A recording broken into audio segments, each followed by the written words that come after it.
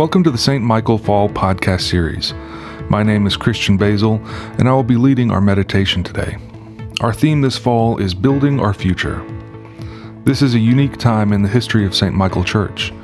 God is calling us to take courageous steps forward. Together we will build a future where the kingdom of God can be seen and known in new ways. As the psalmist says, "Send out your light and your truth, that they may lead me and bring me to your holy hill and to your dwelling." A reading from Paul's first letter to the Corinthians, chapter 15, verses 51 through 58. "Listen, I will tell you a mystery. We will not all die, but we will all be changed, in a moment, in the twinkling of an eye, at the last trumpet. For the trumpet will sound, and the dead will be raised imperishable, and we will be changed. For this perishable body must put on imperishability, and this mortal body must put on immortality. When this perishable body puts on imperishability, and this mortal body puts on immortality, then the saying that is written will be fulfilled, 'Death has been swallowed up in victory.' Where, O death, is your victory? Where, O death, is your sting? The sting of death is sin, and the power of sin is the law. But thanks be to God, who gives us the victory through our Lord Jesus Christ. Therefore, my beloved, be steadfast, immovable, always excelling in the work of the Lord, because you know that in the Lord your labor is not in vain." Here ends the reading. Therefore. It is an easily overlooked word, but the Apostle Paul uses it with immense significance. It's a word that signals the culmination of an argument, a word that encapsulates all that has been said before and points us towards a resounding conclusion. And what is this conclusion? Paul urges us to be steadfast and immovable. He encourages us, the reader, to excel in the work of the Lord, because we know that what we're working for and working towards is something imperishable and immortal. When we think about what it takes to build for the future, we must remember that the work we do now, the investments we make in our community and church, are not just for today or the next few years. They are investments that ripple through time, helping to shape and support future generations, and molding a new community that carries forward the legacy of faith and service that we steward now. Paul was writing to churches that were looking towards the future, sometimes needing help and guidance, and often needing many things covered through different parts and topics contained in the letters. But here we have Paul giving a word of confidence, a little encouragement, a gentle push, reminding the readers to have confidence in what God is doing in their lives and in the lives of others. And he reminds us as well to have confidence in what God is doing in our congregation and in our surrounding communities.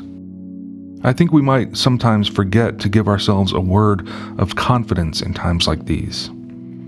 When starting something new, a big building project, or a big change in our lives, we might fail to notice just how we're being affected. I remember many years ago, I was on my own career path change. In the span of 1 year, I had finished graduate school and then gone through the police academy, and I was preparing to begin my first day on the road. And I felt a little anxious. After all, this was a monumental change in my life, a complete shift in my routines, my outlook. It was a whole new set of challenges to face, some that could be very real and threatening. The unknowns were overwhelming. In that moment, a friend offered me a word of confidence. They simply said, "You have nothing to worry about. You are so prepared. You've passed all the tests. You've passed all the training. You are ready." And that one last word of confidence was exactly what I needed. It helped me recognize that what lay ahead wasn't unexpected. It was what I had been prepared for and made ready for. In the same way, we embark on this immense project to reinvigorate our church campus. We might wonder if it's right, if it's possible, or what exactly it will look like in the end. There might be some anxiety about all the things that will change and concern about what would stay the same. These are natural feelings. But we do need to remember that we are prepared for this. We are ready to look towards a different kind of church and community that welcomes the 21st century and makes us ready to be the community that God has called us to be. Doing this work is an act of confidence. Confidence that what we are doing is to help advance God's kingdom. It's about building up ministry and fellowship, not only for this congregation, but for the community around us. It's an act of confidence because reinvigorating and reworking is a testament to our commitment to continue offering ourselves as a place of hope, worship, and refuge, and community to all. When we hear Paul's words in this reading from 1 Corinthians, we see a call to action. We are encouraged to be unwavering in our faith and resolute in our service. As we pour our efforts into building our future, we can do so with confidence because we are building a community that is eternal and transcends our own lifetimes.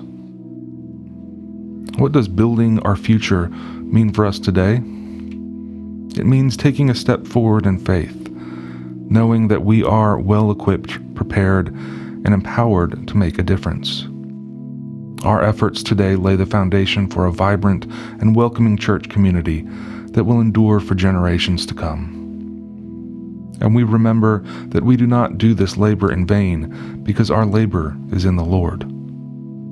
Therefore, may each of us be steadfast and immovable and excel in the work of the Lord. May we be confident in this declaration of faith that God is working in and around our community.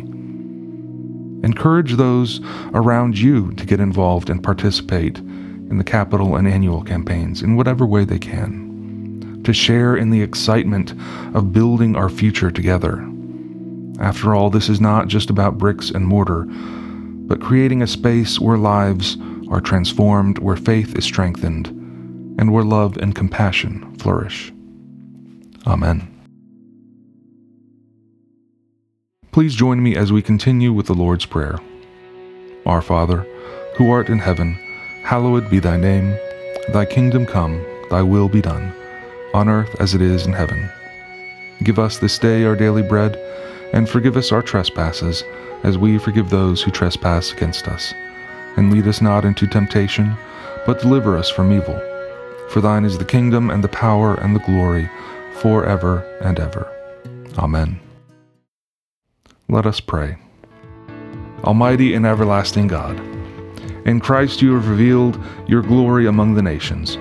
Preserve the works of your mercy, that your church throughout the world may persevere with steadfast faith in the confession of your name, through Jesus Christ our Lord, who lives and reigns with you in the Holy Spirit, one God, forever and ever.